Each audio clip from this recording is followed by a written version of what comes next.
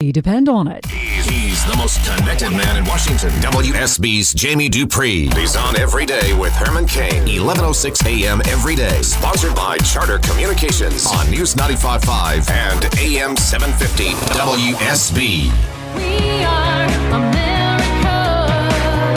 One voice, united we stand. And to all of the naysayers, and to all of those that would like to destroy the future of the greatest country in the world, our message to them is the same as my grandfather's. Them that's going, get on the wagon. Them that ain't, get out of the way. Herman Cain. Solutions for a better America. This is your host, Herman Cain. Thank you for joining us, because we're going to tell you the truth. We're going to give you the facts, because we want you to be better informed to help build this better America. Breaking news every day with Herman Cain and the most connected man in Washington, Jamie Dupree. Hello, Jamie. Welcome. Hey, Herman. How you doing, buddy? I'm doing great. Let's start with the budget battle fight that is about to come about. Yeah, tomorrow the House and Senate budget committees run by Republicans will unveil what's known as the budget resolution. I hate to get too much into the weeds on this, but it is a non-binding budget outline, budget framework, budget blueprint, whatever term you want to use. I was walking in this morning with one of the AP writers, and we were joking about which thing he liked to use. He said blueprint is his favorite. And so remember that when this rolls out this week, it won't have all the details in there. It's just sort of the top line number, some of the ideas on what they want to do, but then they'd spend the rest of the year filling in those details as exactly how they would do it. Now, here's one problem, one of many for Republicans really, is there's a lot of Republicans that would like to spend more money on defense. And there's a number of them who said they won't vote for a bill, they won't vote for a budget resolution that sort of hews to the same sequester numbers that are there. Instead, they want to raise it by $38 or even more billion a year. But that doesn't seem to be at this point in time going to be a part of the Republican plans. So there's an outside chance that maybe next week they won't be able to approve in the House and or Senate a plan on the budget resolution. So a lot more drama inside the GOP going on. We'll see how it goes over the next few days. Well, that's where they have got to get that act together. And because if they don't get the act together, we're going to end up with nothing. Yeah, and again, this is a non-binding document, so it's not like this is the last thing. But obviously, for Democrats, remember, both sides, regardless of whose idea the sequestration was, both sides agreed to it in approving that. And so if to get out of it, what you probably have to have is a deal that increases defense spending and increases domestic spending. Because obviously the Democrats are going to say the only way they'll sign off on more defense spending is if you add some on the other side. Obviously, that's a deal that not many Republicans want to take. Frankly, there's a lot of Democrats who don't want to take a deal that raises defense spending at all. So it's going to be an interesting time again for the GOP leadership, because obviously they've got some internal fights out there. There's a guy named Mike Turner, a Republican from the Miami Valley in Dayton, Ohio, who's been leading a big group of lawmakers in saying they won't vote for anything that has a smaller defense number in it. So we'll see what happens in coming days. Well, we need to know who these lawmakers are, because I would rather see them get something done. Now, with reconciliation work in this case, according to the Warren report, it says that if the House and the Senate are able to agree on a budget, they can use reconciliation in order to be able to pass it and put it on President Obama's desk. Is that true? The only way you can get to reconciliation is to approve the budget resolution, the same plan in both the House and Senate. Remember, the budget resolution does not need to be approved by the president. It's a non-binding document, but it then can set the reconciliation measure into motion, which allows you to get a plan through the Senate without having to worry about a filibuster. Some Republicans would like to use that as an effort to repeal the Obama health law.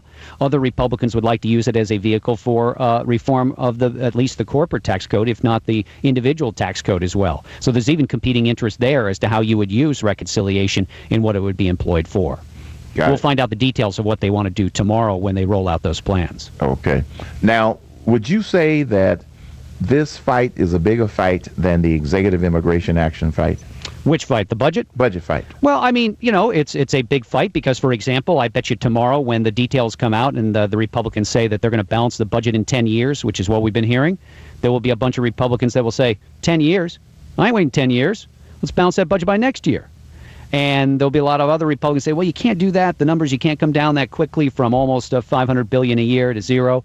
So, yeah, within Republican circles it might be, but for a lot of Republicans, there's a lot more interest in that immigration fight. Where we stand there's another week or so in which all sides have to get their briefs into the Fifth Circuit Court of Appeals on that emergency request by the administration for a stay of that judge's injunction. Right. There's going to be a hearing on Thursday in the federal district court down in Texas on the request for a stay and the question of did the administration jump the gun and start handing out these extra plans to people here illegally before they were supposed to.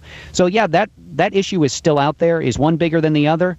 I don't know. I'd sort of think that immigration is the bigger hot button right now than just sort of the same old budget fight. So the appeals court is going to hear the administration's appeal, or what? They're going to hear the administration's request to lift the injunction, but it's not clear if they're going to act on that or, keep the president's executive actions on hold.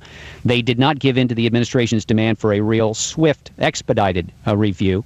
I think they gave all sides until next Monday to file their briefs. And then I would assume that they're going to have a hearing sometime in April or something like that. So it's not a fast-paced kind of thing. And obviously, it's a month today that the judge came down with his ruling that put the president's executive actions on hold. You would think, relative to the budget, that some people would be in favor of closing some military bases, but probably lawmakers don't want them closed in their district because of the economic impact. Yep, Is that right? I wrote a story about that on my blog today at jamiedupree.com, and that's, look, the Pentagon has been asking for about 10 years now for renewed authority to close down military bases and have one of these base closure commissions to look at it. For example, recent study at the Air Force, they found that they have an excess of installations of 30% right now. The Army has an excess that's nearing 20%. Now, why is that? The force structure has shrank, so you have fewer people. You don't need as much in terms of your infrastructure, and so they'd like to close things down. But obviously, there's a lot of members of, whoa, hold on a second. I like the idea of us saving money, but you can't close that base in my state or my district. There's a lot of jobs tied to that, or, they got some important planes there. Yeah, but we'd like to move those planes. So, whoa, wait a second. You can't do that. So, no, I don't sense in the two hearings that I listened to so far this year on the idea of the Pentagon getting the authorization for another round of base closures, I don't see it happening. There was one Republican, a guy named Jeff Fortenberry from Nebraska, who told the Pentagon, maybe you need to recharacterize this and call this a way to save money, sort of the Military Infrastructure Savings Commission, something like that, to reframe the close yours down.